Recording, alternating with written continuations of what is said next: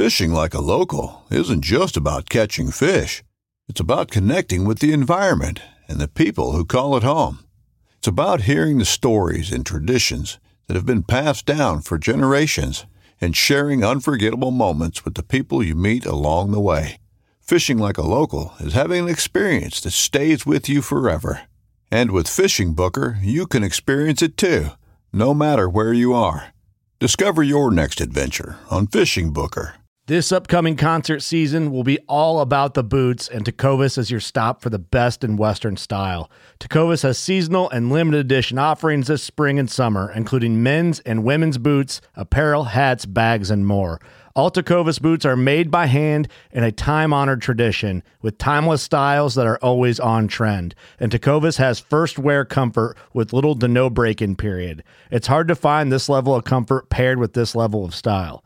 Stop by your local Tecovas store, have a complimentary drink or two, that's WCB style, and shop new styles. The smell of fresh leather and friendly staff are at your service. Many stores even have leather custom branding to make your boots truly personalized. And with regular live music and events, there's no in-store experience like it.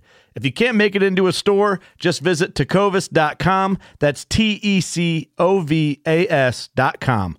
They offer free shipping on all boots, as well as free returns and exchanges, and ship right to your door. Go to tecovas.com and find your new favorite pair of boots today.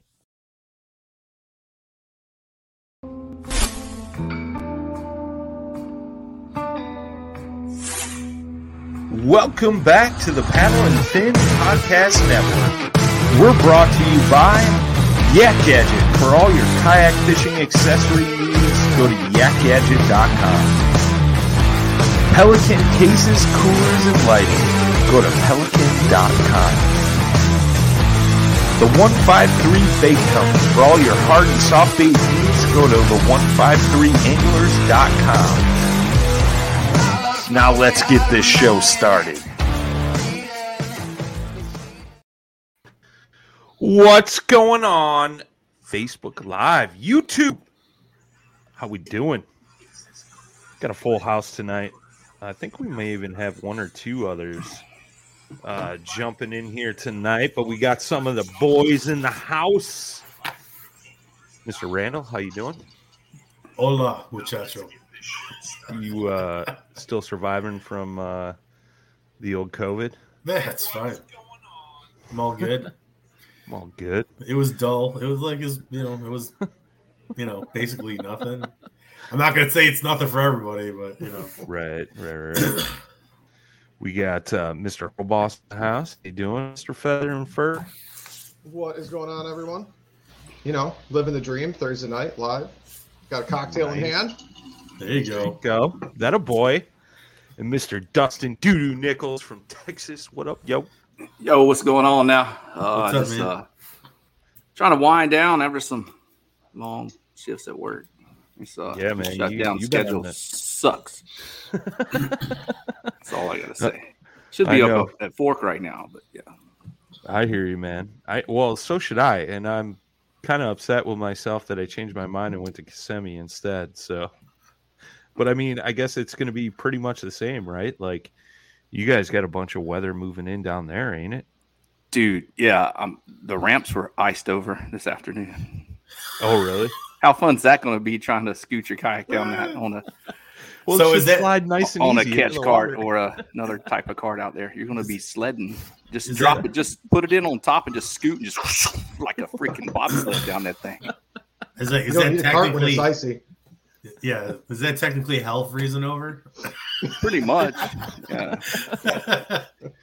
Well, that kind of leads into one of the topics I had to talk about because. Like, I've seen a lot of chatter about the weather with Texas and Bass not postponing the event. And then it was the same thing at Kissimmee because day one, it was like 20 to 25 mile an hour winds, up to 40 mile an hour gusts, cold temps. And then I think Sunday morning, like the morning was supposed to start out at 25 degrees. And people were like, should they have like postponed or canceled the events? Like, to me, I was like, man up.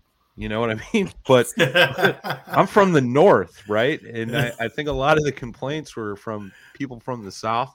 And I'm not trying to come down on you folks, but like, what is your guys' threshold? Because like really with those winds, if you like, I could see if you were trying to fish an offshore spot, True. like definitely not happening, right? And you know, for the most part, people were in shallow, but I mean, what's your guys' threshold? Like, where like if they're like, "Yep, tournament's on," and you're like, "Nope, I'm out of here." Like, I mean, I was fine with the winds, the temps. Like I said, I'm from the north. Like, I had left negative 20-degree weather, so I was like, 30 degrees, let's go.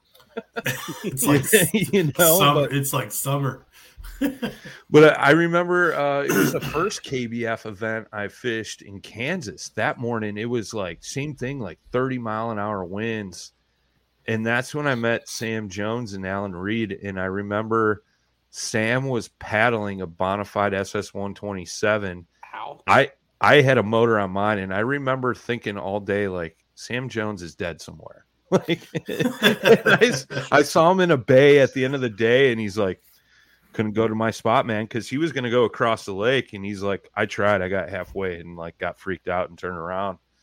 But like, what's your guys' threshold where you're just like, nope, not even going to go? We'll start with Jay.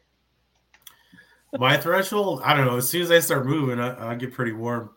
So I don't know. I mean, too cold on water though. I mean, I'm not a big fan of doing the dry suit thing anyway. So I'd say 45. Well, I mean, you got a lot know. of tournaments that happen in fall where you're getting those low temps. I know we had that up at Yeah. La Crosse one time for a tournament where Mhm. I think it was like 30 degrees. It might have even been sleeting in the morning or something, but Yeah. you know, like I get it. I'm not a fan. I mean, we're just so close to the. Like, if I was in a boat, I think it would be a different. I mean, I'd be like, fine, whatever. It can be cold. I've done muskie fishing in like 25 degrees, but in a boat. But in a kayak, you're so close to that water, Right. and I mean, not that I've ever fallen over, but there's always a chance of something happening, and I just don't feel like dealing. Well, and then after watching Steve dump his in the Snake River when it was super cold at one time, of course, he was in a what's it called, a dry suit, but I mean, that's not a good time to me. It's just not. Like, I just don't. I'd rather be like in the woods or snowboarding. I don't know. I hear you. I had the same thought on Kissimmee. I was like, man, if I was in a boat right now, I'd be totally fine. Yeah. But like the wind was brutal, but I mean, I dealt with it. I wasn't scared. But what about you, Hurley boss? I'm working on it, man. I got an answer for you. I've almost got it done. I'm gonna share a picture. He's like he's working on it. No, like, He's like, I am. When I had to break through Yeah. like 3 inches of ice. yeah, he's like the most north of all of us. But this answers the entire question. Oh, Is that cold enough for you yet? Yeah. see, I'm like, Oh, I man. don't know, man. Yeesh. I mean, breaking ice in the morning. I mean, I'm a duck hunter though, right? So I'm not out there fishing, but I'm out there duck hunting, and I mean, breaking ice in the morning, snowing, wind blowing. I mean, it was actually relatively calm that day, but I mean, I don't know. I just send it. I just said it, eh? Send it. Yeah, bud. What about you, Dustin? Because you guys got some big open water down in There's- Texas, man. Hit or miss. I mean, I've held that tournament. I went up and fished in for Northeast Texas Trail on Athens. It was 27 that morning when we launched. I mean, but there was no wind. That Yeah. makes a hell of a difference. Not dealing with the True. wind chill. That And the that water is was huge. still 61. That was a real early front. They got pretty cool for 1 or 2 nights. I see no problem with that. But when you're going to wake up, like I said, the ramps are freezing over. There's ice down the ramps, and you're going to play slip and slide with your kayak. That's not fun. Or that's not fun having a vehicle go into the water or something like that. Well, yeah, that's huge, man. I've seen videos of that, especially up north by Brad, where like guys are like going to dump their boats into the ramp. And, from the previous day, boats have gone in and out of the ramp. Obviously, trailers dropping water on the ramps. And then, like, the next day they go to back down and it's just a sheet of ice and truck, trailer, boat, all in the drink, Yeah. See, our water temps down here have had a little bit of a yo-yo effect. And then the inshore waters fishing, I mean, we saw some mid 40s and stuff, but I've launched, with it 30, 32 with a little bit of wind and not been in a dry suit. Yeah, call me crazy, but with lows in the teens and water temps in the 40s, if you fall out of your boat or run into a stump and go into the water and don't have dry clothes to get into within probably 20 minutes, you're dead. You start going into hypothermia. Yeah. I taught water survival in the Marine Corps. And remember, it's not going to be pleasant when your body locks up and you start cramping up and you start going into hypothermia. Yeah. It won't be. I'm not saying, everybody say, whatever. No, that stuff will grab a hold of you. Yeah, quick. But didn't we have a talk one time? Like, your threshold's a little different, I think, than most Southerners. Yeah. Like, when do you put on the NRS boots versus not? I'll put them on when the water's below like 62. I'll still wear my water shoes when the water's 62, as long as it's still the air temp's about 62 or 65. See, it's still pretty cold. Yeah, I surfed without booties until it was about 57. I'd have a wetsuit on, a 3-2, and I'd have no booties on. I like to feel my connection with my surfboard. I can't stand surfing in booties. I would put it off as long as I could. That's a whole nother level of being in the water. Could not handle it. In the water. Yeah. We'd have like a hood on. It's got like little muff in there. It's like, oh, Jesus. Yeah. That just sounds so much fun. I mean, do whatever you got to do, but be nice to have a dry suit and have plenty of layers and have a bug out bag with something to start a fire if you have to. Yeah, for sure. An extra pair of clothes and like one of them emergency space blankets or something. Yep, some hand warmers and stuff. Definitely have one of them in my boat. We got Justin Faircloth in the chat. He says, "What's up, Dustin Nichols?" Oh, what's up, Justin? Yeah, it's unique, man. Like I've just seen a lot of chatter. Like early beginning part of the year, man, you're gonna have sketch weather, and like as a tournament person or as a tournament director, like, where do you draw the line? And that's always up in the air because say you postpone the tournament or whatever, like then you get the complaints. Well, I took time off. I'm here. I got work. I got to get back, like things like that. So like, it's that game of give or take. Like, I think if the winds were 40 mile an hour instead of, up to gust up to 40 miles an hour, like that'd be a whole different scenario when it came to the Kissimmee event, things like that. But yeah, it's interesting, man. Like I was just curious because there's been, like I said, there's been a lot of chitter chatter. Like folks are worried about driving through ice storms. Well, leave a day early, leave a day later. Like, you know what I mean? Like nothing Bass can do about the weather, as far as Fork. But you bring up a good point, Dustin. Like I've seen some photos of like what Fork normally looks like and what it looks like now, and there's like hundreds of stumps just sticking out of the water. And me and Dan were talking about it on the fantasy show last night. Like the over under on the number of Hobie fins that are going to be busted. And the over/under on the number of XI3 props and Torpedo props getting busted up.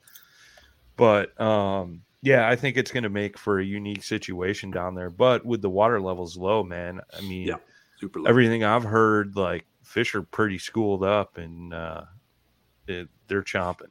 Somebody will find them. They're going to put the hammer down on them for sure. Yeah. Hell yeah. But just like you were talking about Kissimmee, that those gusts were 40, and I'm sure that wind down there played a factor in people readjusting their launch sites and readjusting their areas they were fishing, or they just battled through the wind, which apparently in the morning wasn't near as bad. It kind of picked up throughout the day and kind of switched around and got some east in it, so it kind of did some weird stuff. Yeah. it got pretty gnarly about 9 o'clock, I think it was. But yeah, I mean, you look at day one, I think half the field zeroed, and a lot of people caught 1-2 fish. I think there was only 24, 25 limits caught. So, and I saw true where I went. There was a bunch of us that left out of the main channel. Half of them were going up to Hatchahaw. The other half were going down to Lake Kissimmee. And by, I'd say 10, 11 o'clock, all those people were back in the marina fishing docks. Where was that out of? We went out of Camp Mac, which is on a canal between Hatchahaw and Lake Kissimmee. Lake Kissimmee, Yeah. Yeah, I fished Jackson and Cypress down there last year. And that's See, I know a lot of the big names were fishing around those two lakes, Cypress and Jackson. I know the one day I went up and fished Gentry on the way back to Camp Mac, because that's where we were staying. Yeah. I passed a lot of those folks, and I know Jimmy pulled into the ramp at Cypress and saw like Cody Milton and a few other folks. So yeah, they were kind of fishing up in those areas. So that lake had some good stuff. I really like that. I just wish I could have got on a more decent bite. Kind of moved out when I found them in the deeper grass. Well, like we talked about last week on the show, I was told before I went down there, the problem with that whole chain of lakes is everything looks good. Everything looks like it holds fish. It does. And it's definitely not true, or definitely is true. But those fish were kind of scattered about. But yeah, man. So interesting stuff. But real quick, man, we kind of skipped over some announcements. I was just on the phone with Susie, who runs the Fantasy Kayak Fishing League. She does all the work on the back end of things. Right now, we got over 160 teams signed up. 160 teams signed up in that. And I forget who it was that just came out with an astounding lead of like 30-some thousand points, because he had a bunch of the big finishers. But if you guys aren't signed up yet, if you're listening on the podcast later, the links will be in the show notes. I'll drop the links in the chat right now if you guys are watching live. You guys can still get signed up if you haven't seen all the info.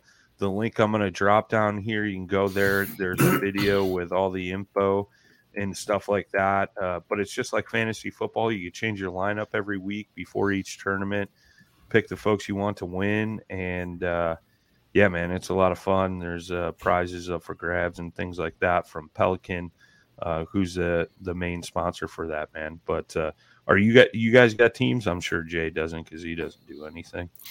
Nah, I didn't sign up. What are you waiting for, bro? Damn turnaround. My schedule's all jacked. You can sign up now, man.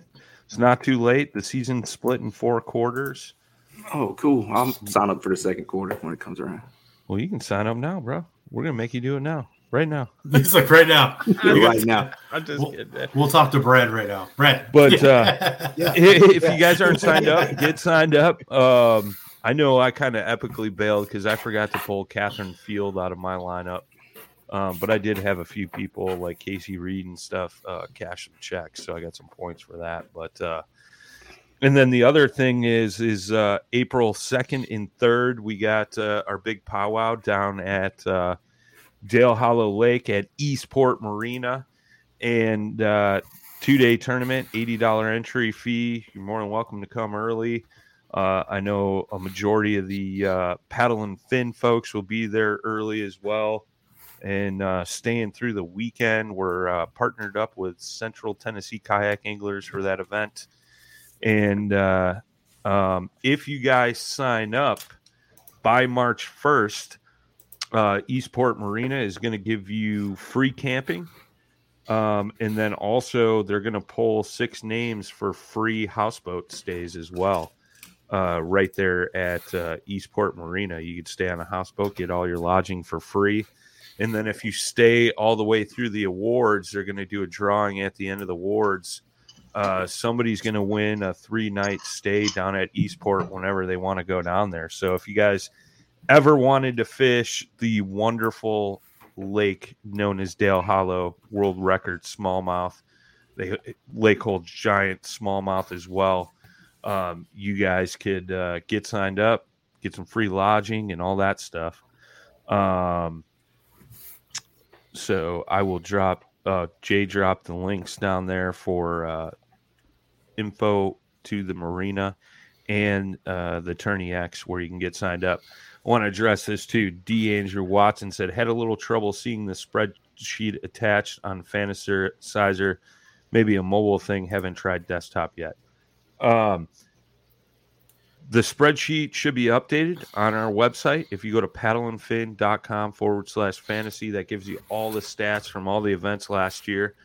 But also, it does work better on desktop versus mobile. I know a couple of folks have had some issues with that, but hopefully that helps you out, Andrew. But I know it was down for some reason for a couple of days, but I did get it all updated on the website, and it should be a lot easier to use and see. Just drop a link in the comments. There you go, Jay. Good job, Jay. Jay's finally doing his job. I'm really impressed with Jay tonight. Like, he's a man on fire. Like, dropping links like it's his job. Well, that's the only 3 I got to do, so I'm good. Wow, right there. Yeah, buddy. So, yeah, that info is all there. So you can go back, look at last year's events, like Lake Fork's on there. So when you're making your picks for this coming weekend, like that's a good tool. I utilize that quite a bit. And just having some knowledge of some of the anglers fishing. So it should be pretty cool. But I think all 4 of us are going to be at Eastport. Hopefully Dustin. I know Dustin's kind of on the wall, but I mean, Brad, this will be your first time down there, eh? It is. It is, bud. It is, bud. You can tell we got the Wisconsin night in the house, eh? Well, that's only because you went with the A. Eh? What are you looking forward to doing down there, man? When you need mealtime inspiration, it's worth shopping Kroger, where you'll find over 30,000 mouth-watering choices that excite your inner foodie. And no matter what tasty choice you make, you'll enjoy our everyday low prices, plus extra ways to save, like digital coupons worth over $600 each week. You can also save up to $1 off per gallon at the pump with fuel points. More savings and more inspiring flavors make shopping Kroger worth it every time. Kroger, fresh for everyone. Fuel restrictions apply. It's going to be a good trip for me. I mean, it's going to be fun. I've never fished the lake. And then afterwards, so it kind of just rolled into like a really weird chain of events for me. I took a new position at work that started that this Monday. So now I'm invited to our national sales meeting, which is actually in Nashville, Tennessee, starting that Tuesday after our event. So I know, right? So I'm going to drive down there. I'm going to fish. Then I'm going to meet up with some of my coworkers, and we're going to go on a hog hunt down there. We're going to hunt Russian boar, and then I'm going to jump into a sales meeting. So it's going to be a whirlwind, man. I'm looking forward to catching some fish in some open water, shooting a hog, and then going and networking. Nashville's pretty fun too. Well, Nashville's a good time. I've been there a couple times. It's not that bad of a drive. I don't know if I told this story last week. So on my way to Kissimmee, I had to drive through Nashville, and it was I'd say it was probably about midnight or so. And I'm driving on the interstate, and all of a sudden this black car comes out of nowhere, almost sideswipes my trailer and truck, had no headlights on. The dome light was on in the car, and like kind of swerved. And I thought to myself, this dude is going to crash and roll his car. As that thought went through my brain, that son of a bitch smashed into the back of a truck pulling a couple of cars and rolled his car and like stopped dead in the middle of traffic, perpendicular to the lanes. Wow. I was like, holy shit, I almost just died. You think he just stole it and was like, just boom? I don't know, man. I don't know if he was like trying to shoot up, spark up a doobie or what he was doing, man. Because like I said, the dome light was on, but like no headlights, no tail lights, nothing. Dang. And was like just swerving all over. 6 cars stopped, and I was like, I got a tournament to get to. I'm going to keep rolling. So Bryce, I got no time for your safety, buddy. I'm nuts. I got to go fish. if I wasn't in a hurry to get to Florida, like I would have stopped. Trust me. But yeah, it was wild, man. But yeah, Nashville, I heard, is pretty rad. Nashville's a good time. I've been there 2 or 3 times now because I can make a weekend out of it. It's a drive for me. It's not terrible, but I can do it in a weekend.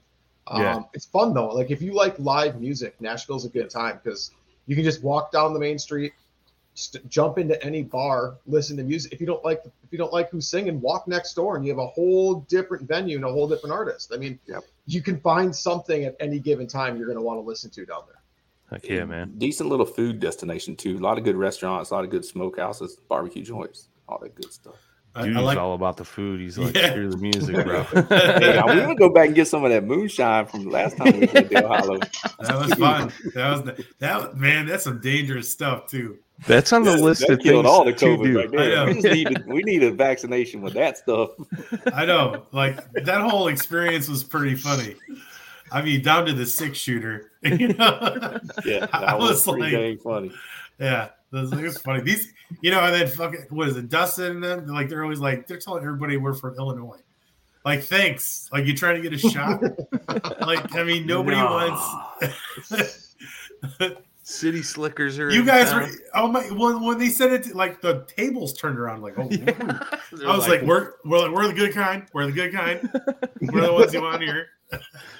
Oh man, it was all good, man. No, that was a great place. I would have just pointed at you and be like, he's a spy. He's from Illinois. Yeah, I know, right?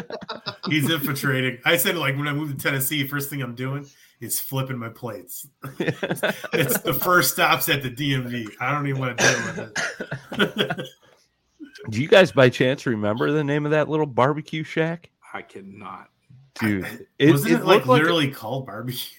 I don't know. It was just like some little like old barn on the side of the road, and like I know we were all at the ramp, and Dustin's like, "Man, I'm hungry. I'm hungry." We got our man Richard from Eastport in the chat right now. He says, "Moonshine check, music check, jousting equipment check." I think last show he was saying we should do kayak jousting out in front of the marina. Oh my god. That would be something else. That would be hilarious. We're making a viral video when we're down there. Sounds like it could be a smidge expensive too.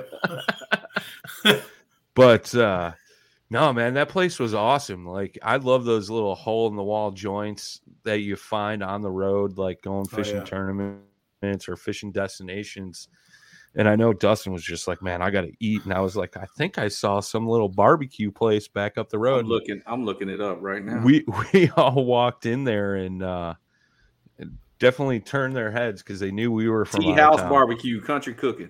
Is that what it is? Was that it? Yep. It been by Fairview. Yep, that's it. Yep. Yeah, because we came down we went by the fork. We launched at Willow Grove Marina that day. Yep. Tea House Barbecue and Cooking. Yeah, there you go. It was some good stuff, man. Good the hole in the wall.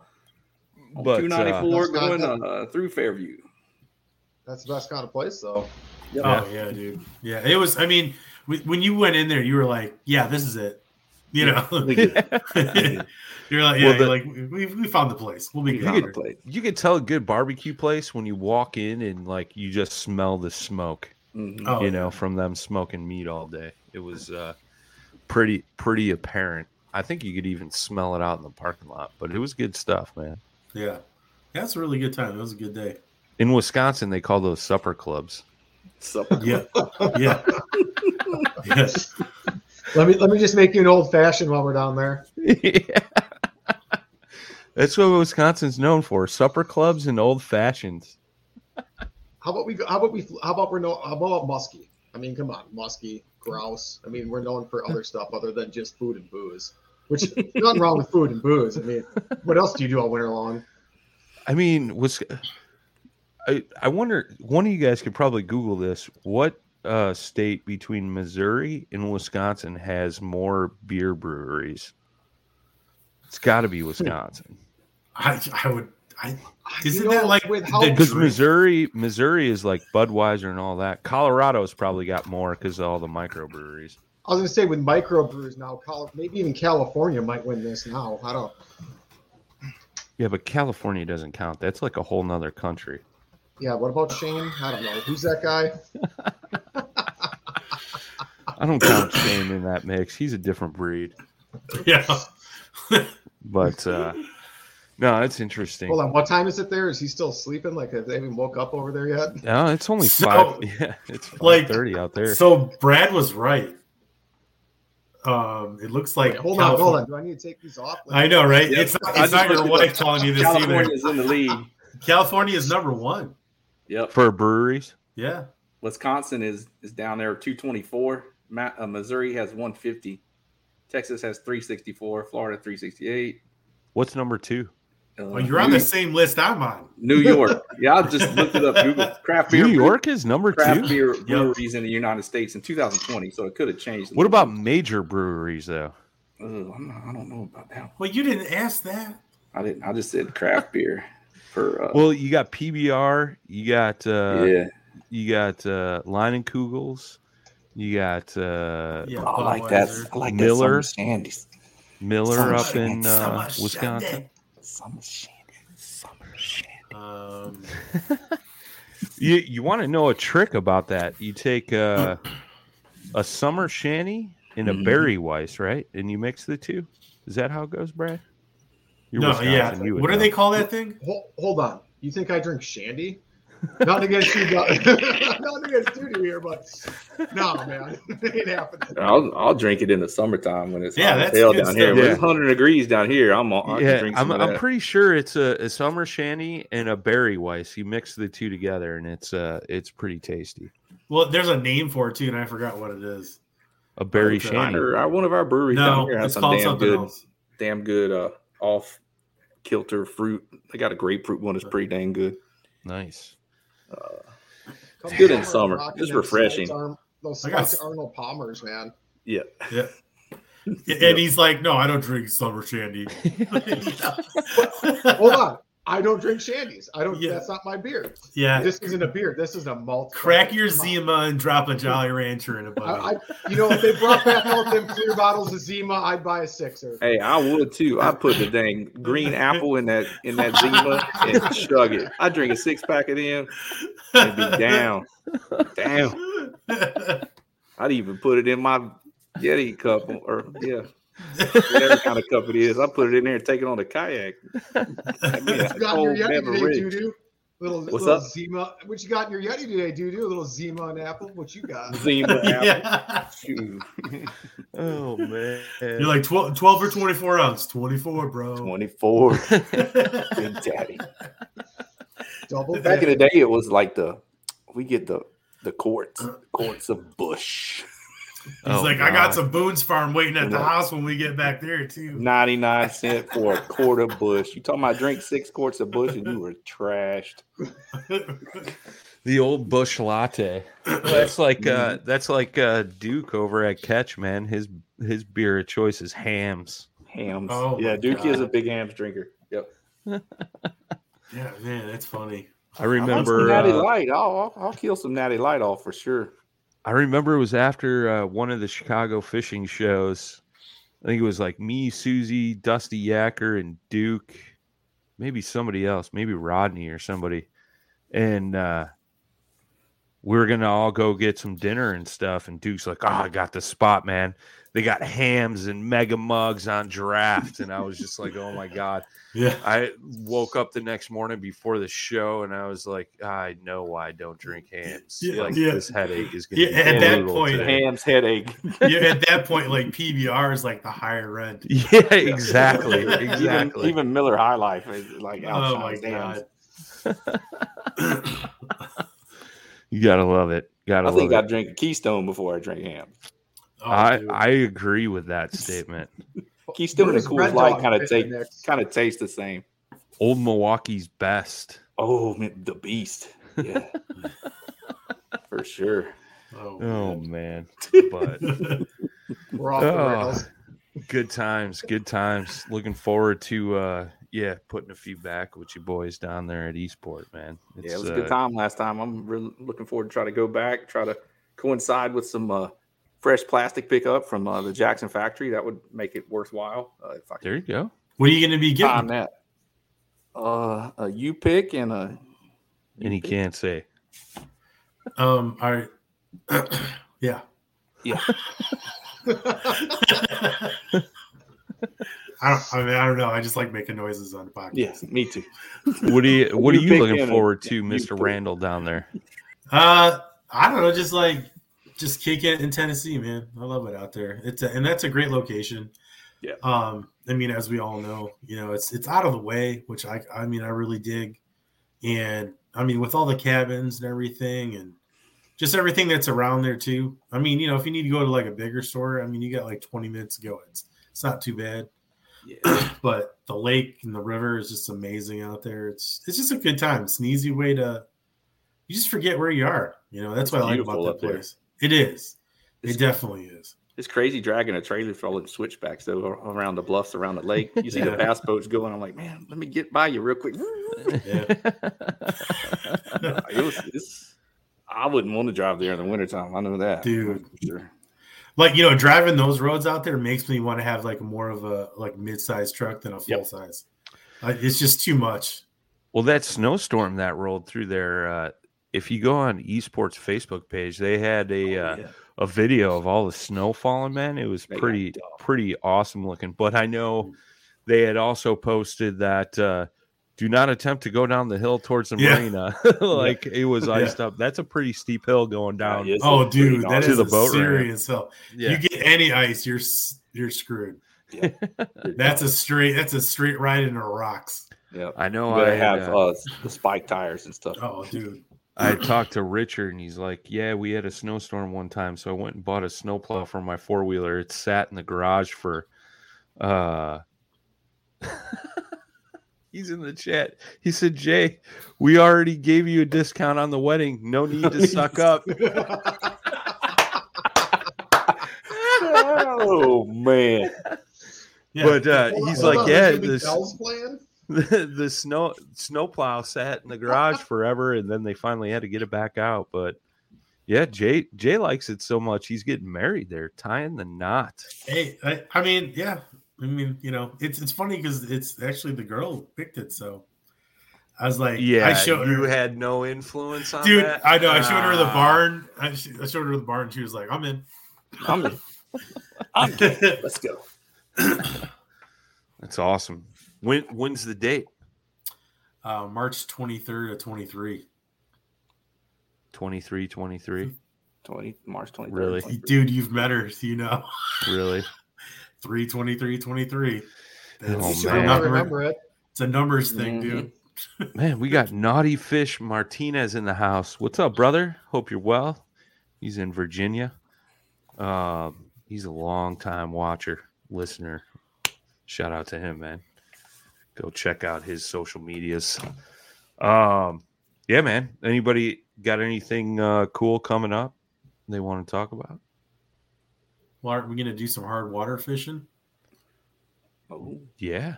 We Right. got That's got, coming. Jail Folks coming up. Yeah. Like a little known singer out there in Nashville. Yeah, exactly. Jail's good. Go check out Jail. He's got some good stuff. Yeah, man. put on a Yeah, good show down at he's the- coming up. We were at Dale Hollow last time. Yeah. Yeah. Maybe we could Yeah. get Brad to come down. I was just saying I'm an hour away and I didn't even get an invite. I see how this is. What are you talking about, dude? I told you it's for the birthday, bro. Nah, man, Yeah. you haven't told me a thing. 2 weeks. I swear to God, I told you on the That's phone. his birthday weekend, dude. I haven't heard a word about it. You go back and check your messages. Yeah. Yeah. Well, Brad, since I guess you can consider this a formal invite, let me invite you to Brian's house.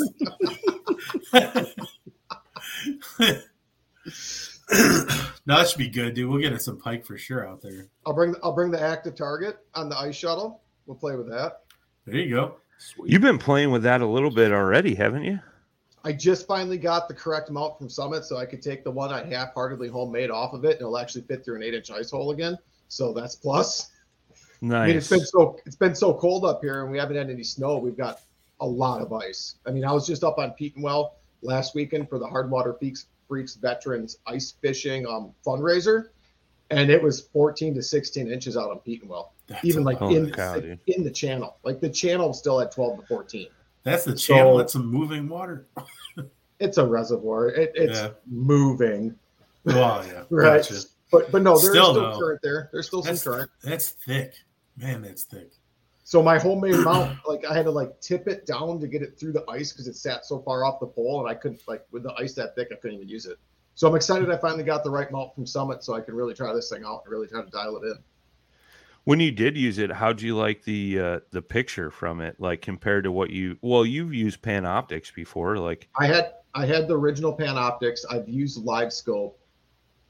The thing, like I like both. There's features I like on Garmin. There's features I like on on the Active Target with Lowrance. The one thing I like is I feel like you can get a really good picture, and there's far less settings to have to mess with.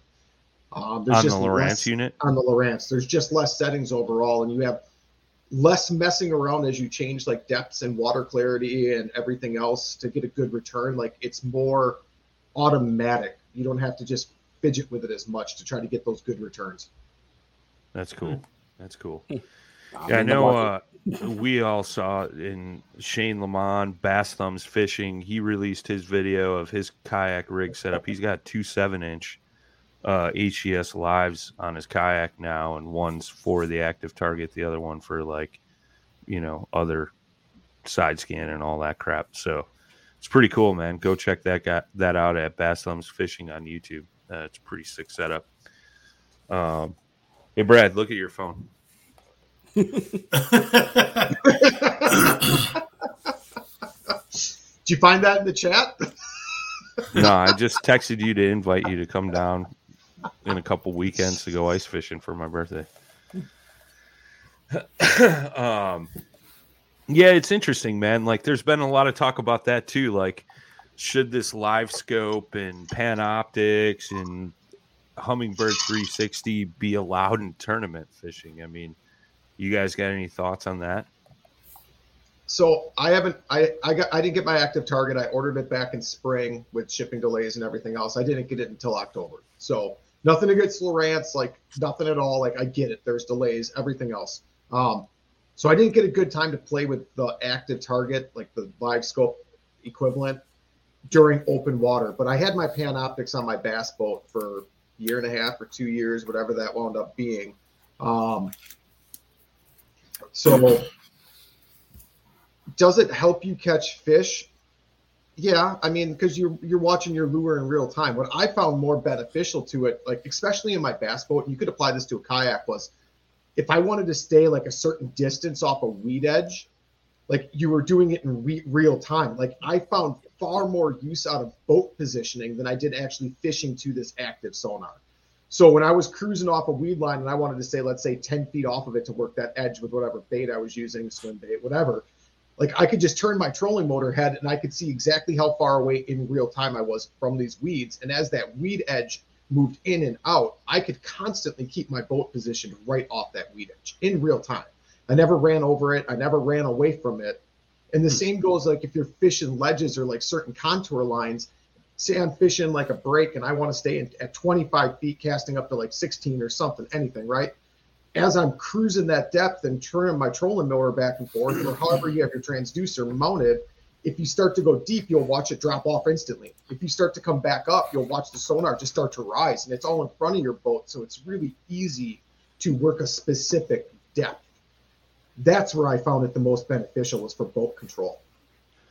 See, and that's interesting because I know Shane was talking about it with his, like, he said it's key because, like, he can hone in on rock piles, brush piles, things like that, know exactly where they're at, and know that he's casting to them instead of close to them.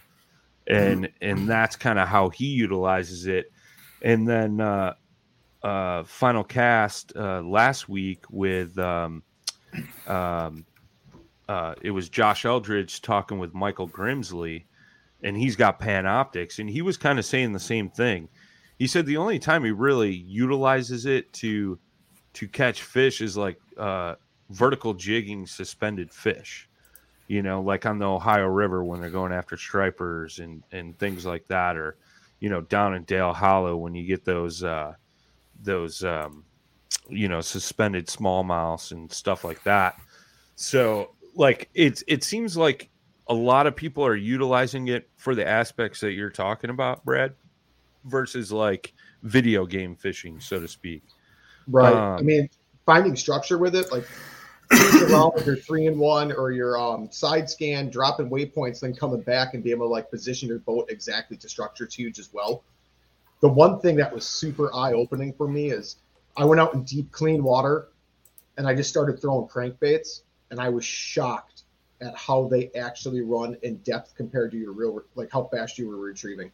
Like I thought like just cranking back a DT10, I'm like just normal retrieve. Man, I had that thing like at 15 feet on like a 6-3 to 1. Like, and I wasn't even cranking fast. I'm like, I've been overfishing these crankbaits my entire life, and like they've been running way deeper than I thought.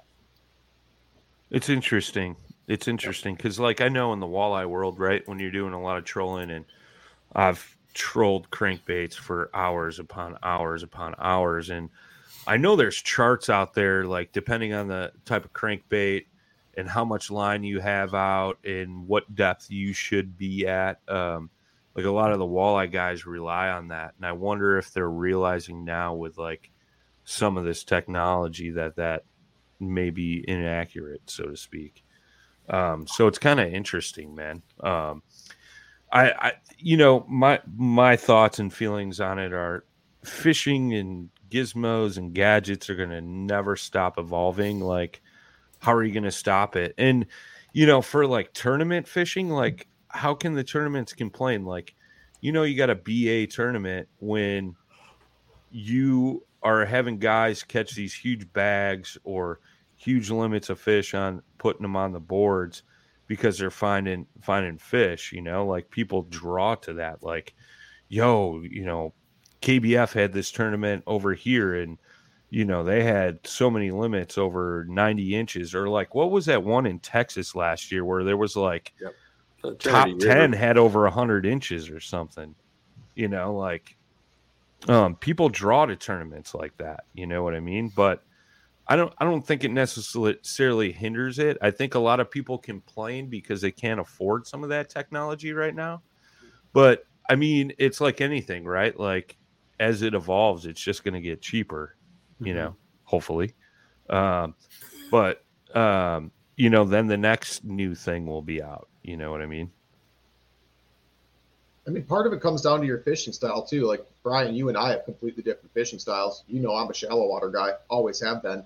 That's pretty much useless for a lot of what I like. For me, my go-to is always a shallow water. I've always been a fan of fishing shallow water and active target. I mean, yeah, there's ways to use it in shallower weeds to pick into like different weed pockets, but overall, I'm not even looking at that. Yeah. If I didn't ice fish, I probably wouldn't own it, to be honest. I mean, just for how I fish, because I'm shallow water fisherman, I wouldn't own it if I couldn't also utilize it on the ice. I got it. Dustin, you got any of this fancy technology stuff? No, I'm eyeballing. Dude's like, sure. I got like a Helix 4, bro, from like 65. Like, I don't need none of that. No, I run an Element you gotta 9 replace AC.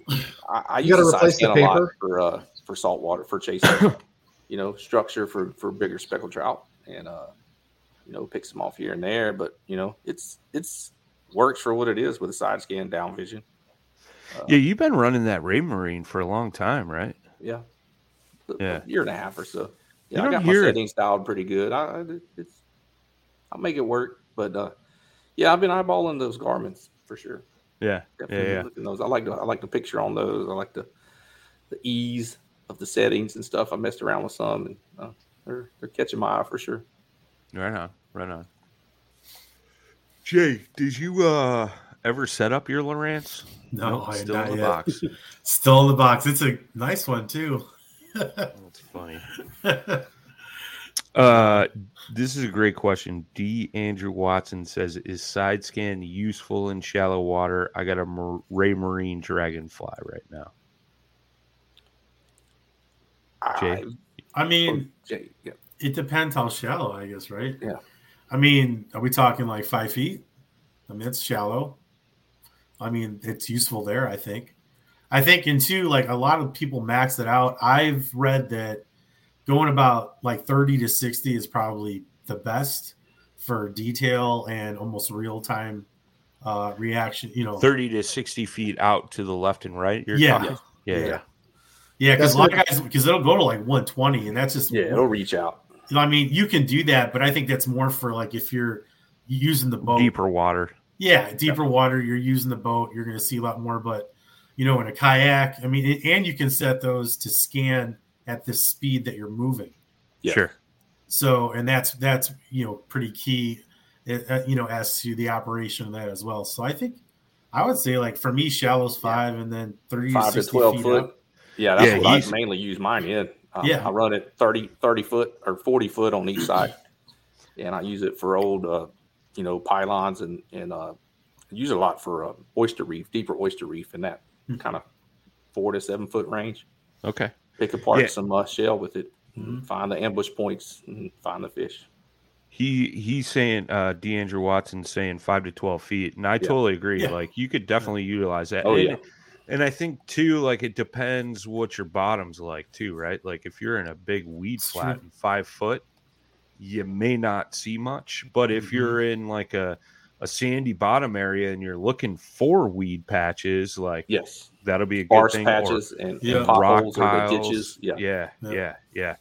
I mean, you could utilize it a number of different ways. It's just going to all matter, I think, on kind of what your terrain is and what your lake bottom's like. But I usually run my Garmin at 70 feet out, and I still usually get some pretty good detail. If I really want to hone in, I'll go a little less, like you guys are talking. Or if I'm like on a new lake and I'm just cruising around, I'll go out to 100 feet. So that way I can I'll like cruise some like depths, and that way I could see to the left and the right. Or if I'm looking for like weed lines, something like that. So how about you, Brad? I've always ran mine normally triple depth. So if I'm in 5 feet, I'll run it 15 to 20. If I'm in 20 feet, I'll run it out to 60. If I'm in 40 feet of water for whatever the heck I'm doing out there, I'll run it like at 120. That's kind of been my rule of thumb to try to get like the best return and image possible. Okay. That's interesting. I haven't heard that one before. That makes sense. I could see that. Yeah, but what are you going to see at 15 feet? I mean, hell, you could stand up in your kayak at that point and probably see. Right, but I mean, but I mean, when you're in 5 foot of water, I mean, you're not going to get a return bass set really anyways, though. At least not a readable return. Yeah, I can kind of see that. And is the water always going to be clear? That's true. Also, that's true. You know what I mean? So it's like rare that we even see clear water. I mean, unless you got a really like rocky, sandy lake. I mean, you got any kind of mud there. You know how that goes. He's asking, is a grassy bottom looking for cleaner patches? Yeah, I have no problem with mine. 5 to 7 foot of water, reading out the 40 foot, finding those clear patches in the hydrilla or in the milfoil. Yeah. Yeah, I mean, I think you're looking for areas like between those grass patches, is kind of what he's referring to, or if you're or if you're in an area where there's no grass and there's just little sparse patches, like those things will show up. A lot of fish will hide in those areas. Yep. So I mean, and like let's not forget too. I mean, even though we're just talking about side scan, if you run sonar and down scan at the same time, you're going to get more detail on, in the weeds, right? You're going to get the height of the weeds. You're going to know if it's super hard bottom versus, a rock bottom versus like, mud and everything. I mean, there's a lot you can get out of that too. I would use them all in conjunction with each other. Yeah. Then when you learn how to read it really well, then you can pick up the shell beds and everything too. Yeah. And I'm no expert, of course. I mean, I'm kind of like middle of the road with it, but I mean, I know there's people that can take the same one I got and, or the one I had rather, and, make it the picture look amazing and to be like, oh, that's this. And then that's that, Yeah. And Armando is in the chat. He brings up a good point. He says Garmin, you could run at either 400 or 800 hertz. Yeah. So that'll give you a, better depiction of image as well. Yeah. Which is cool, man. Yeah, I now think with the new UHDs, I mean, you're up over 1,000 hertz Yes. Yeah. for Garmin, Yeah. and I'm sure other ones as well. I'm Yeah, trying to the look- Raymarines up there too for the side Mhm. view. Yep. Okay. Trying to look to see if I got any pictures that are kind of like really, really good from my Garmin that I had. I'm sure I got some somewhere, but Like this one's take kind me a of minute. that one's kind of cool. Whoa, that ain't working. Look at that strobe Whoa, light. guy. Just drove. That ain't working. It does not like me sharing. That's from my strobe Amazon. scan. That does not like me sharing it that way. Note to That- self: never do that again. What's with the strobing, eh? Yeah. I don't know, bud. He's out there stroking it.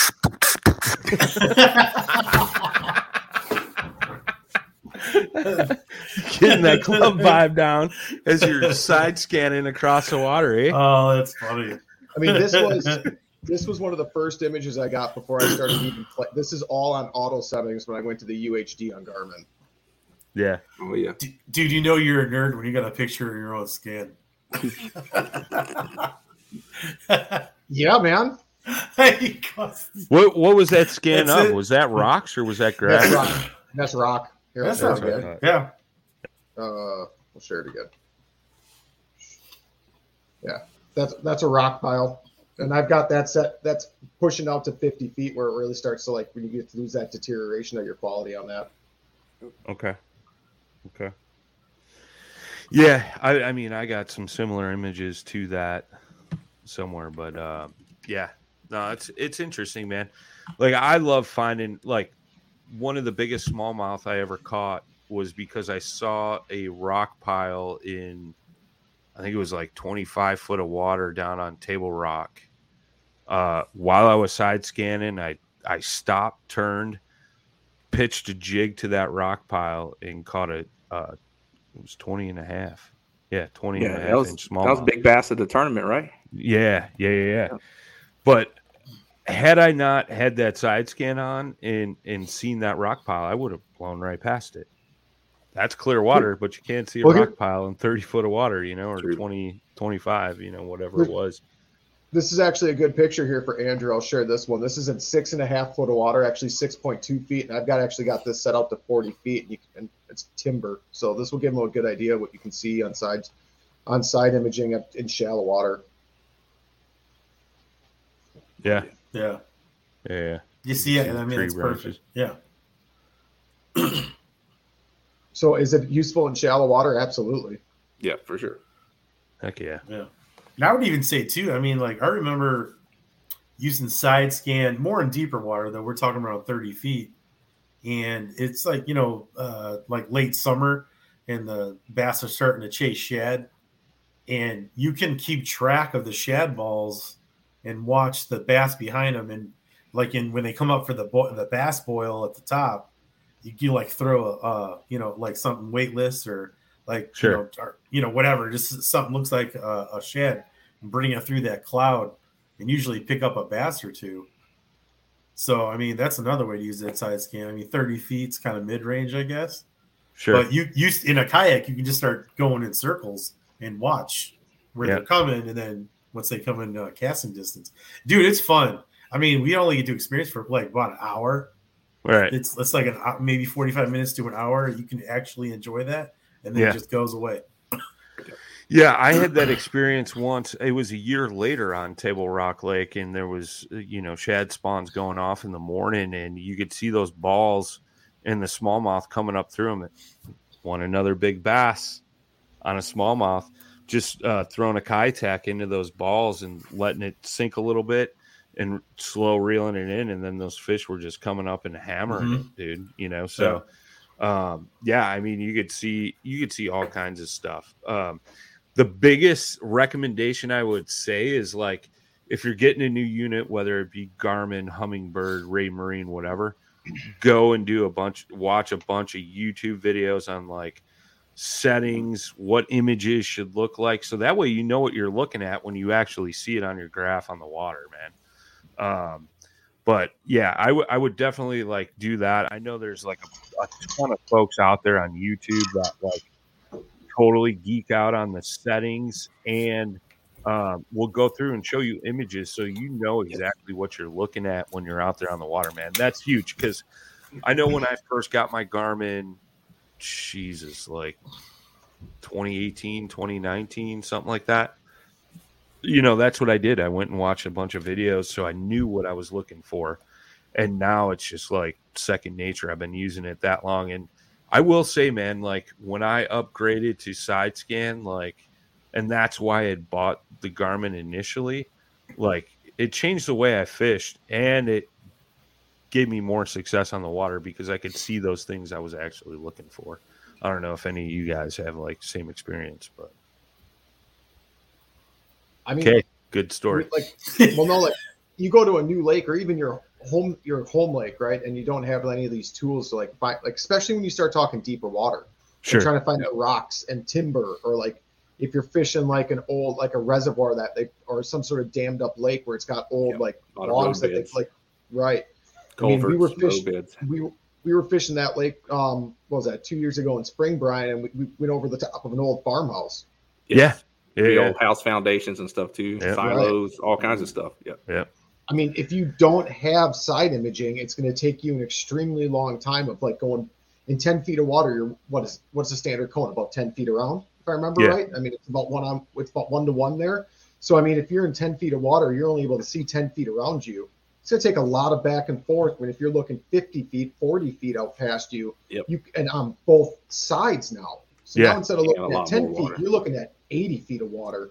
Sure. I mean, it makes such a huge difference in dropping waypoints on your map so you can come back over the top of them and fish the correct structure. Electronics are unique, man. And one other feature that I use on my Garmin, and I know Humminbird has it, and I believe Lowrance as well, where it's that remapping feature. So like it'll redraw all the contour lines on your maps and it'll record as you go over things. So like when I go to a new body of water, like that's the first thing I do when I take off at the launch is I start recording, and it'll start remapping the lake for me, because I learned this because I remapped my home lake here and I got probably 90% of it all remapped, like the whole 288 acre lake.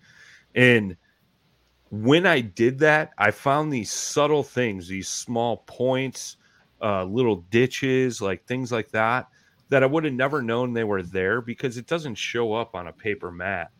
And once I did that, man, it totally changed it up. Oh, Dan Perry's in the house. We're talking electronics, so he's like, I got to get in on this. Sneak in here for a minute.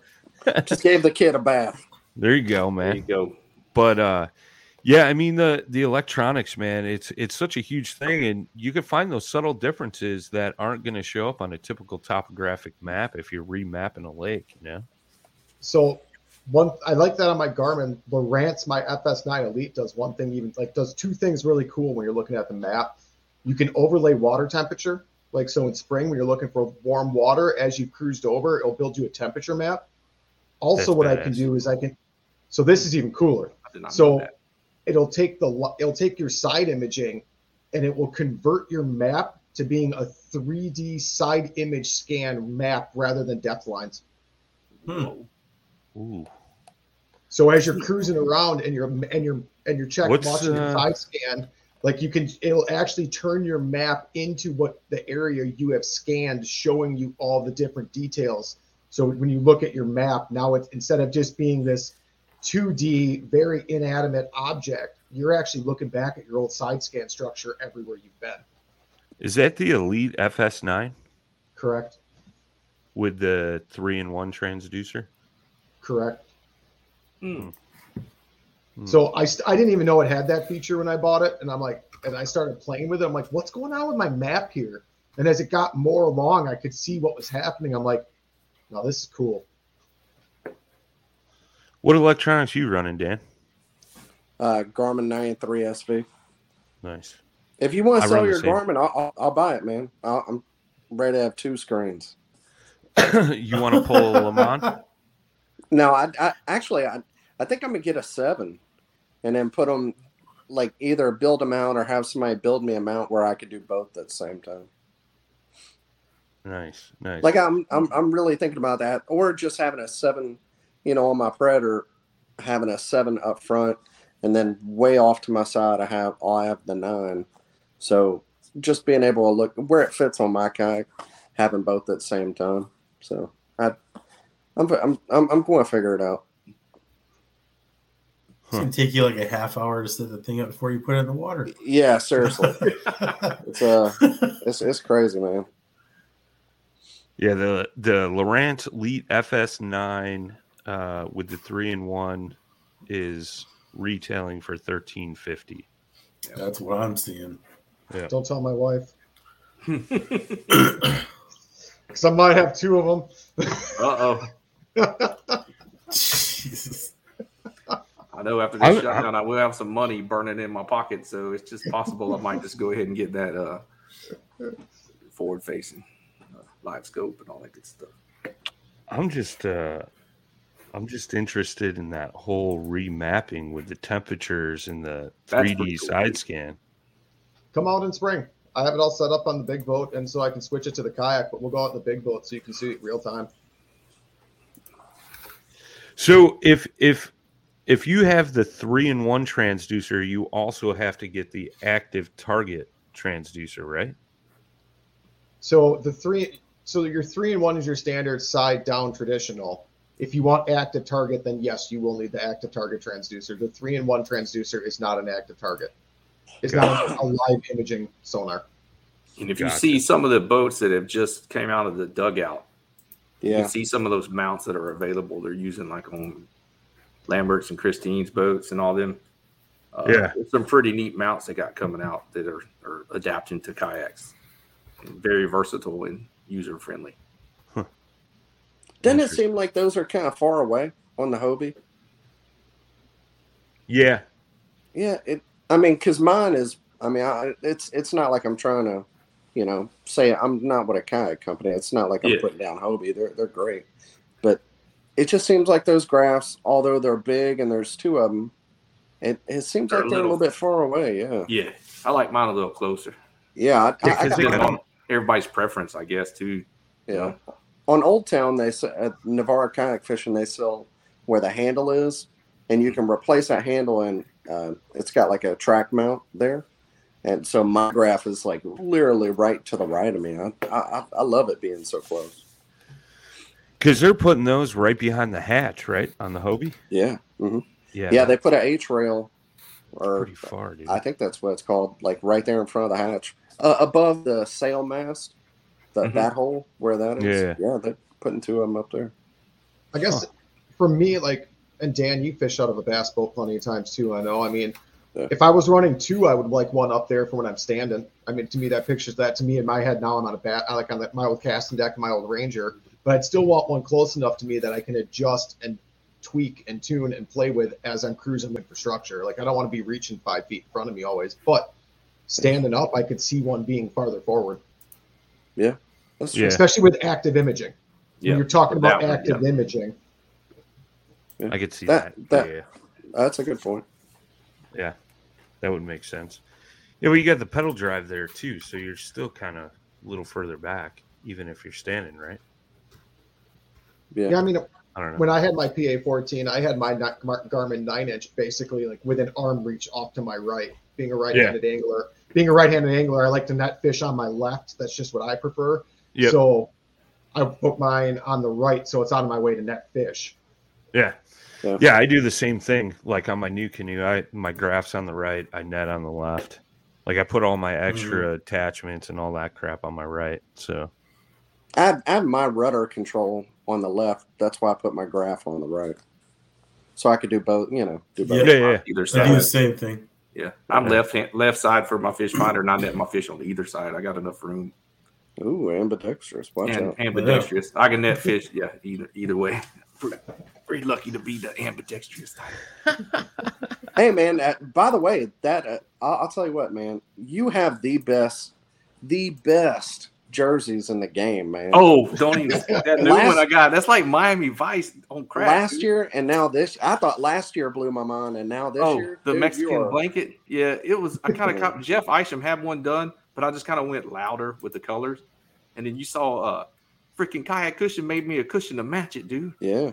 That's badass. But now this one I just got is like, holy cow! It's like Miami Vice and freaking Qbert had a baby or something.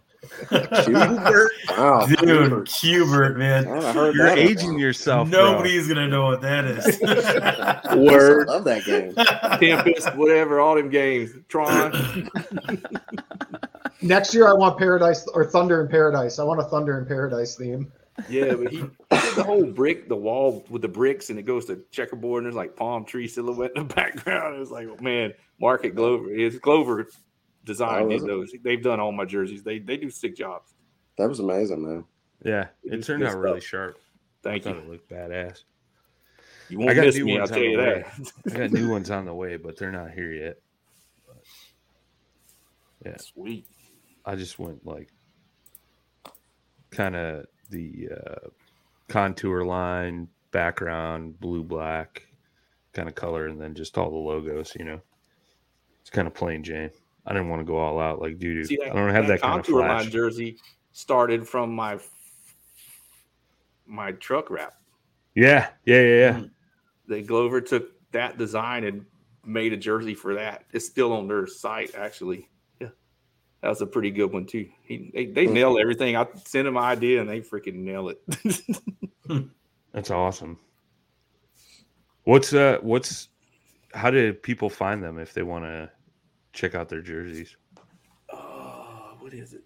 Let me look it up real quick. I want to say it's just www.gloverdesign.com. Okay. Right on. No. It's GloverDesignLLC.com. There you go. I'm looking for the picture right now of your jersey. I can show that, right? Yeah. Oh, yeah. That's the one from last night. Yeah. The new one? Yeah. Yep. There, I got it. Let me share it up here. Oh, yeah. It's freaking crazy. Bam.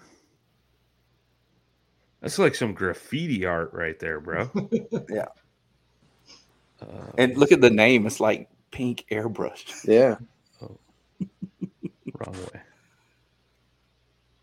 Pretty crazy. Yeah. That turned out awesome, man. Yeah. Good Different. job. Extra is what all it says. Extra.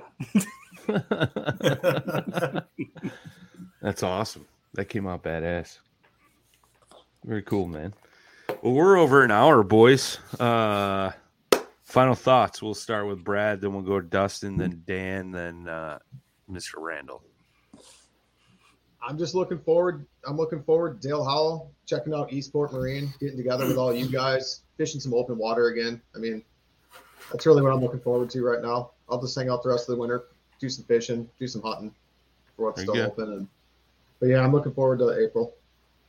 Sweet. Doo-doo. Yeah, same here. Getting through this maintenance shutdown at work.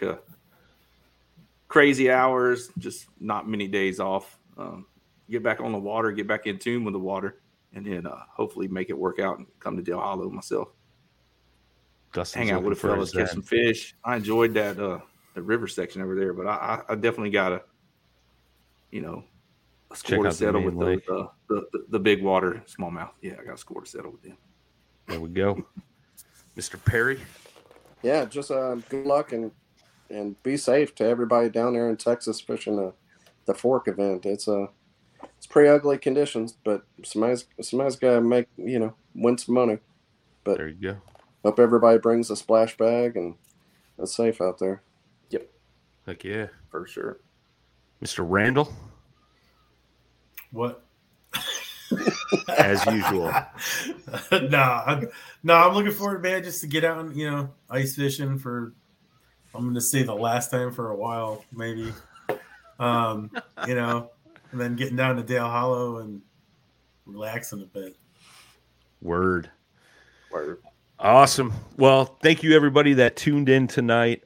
In the show notes, if you guys jumped in late, we'll have the links to the Fantasy Kayak Fishing League. Get signed up, get your picks in before tomorrow night at 10 p.m. for this week. We'll also have links to Eastport Marina and the Dale Hollow event. Get signed up. If you sign up early, you get free camping, or you can get in a drawing to get free lodging in a houseboat, which is pretty stellar. thanks to the folks at Eastport Marina, partnered up with Central Tennessee Kayak Anglers for that event. So it should be a lot of fun.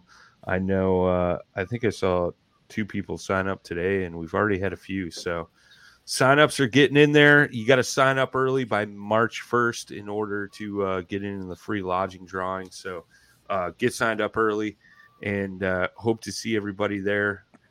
And as always, boys and girls, we will see you next week, Thursday, 7 Central, 8 Eastern, 5 o'clock out on the West Coast. Till next time, tight lines, smooth paddle. Pretty.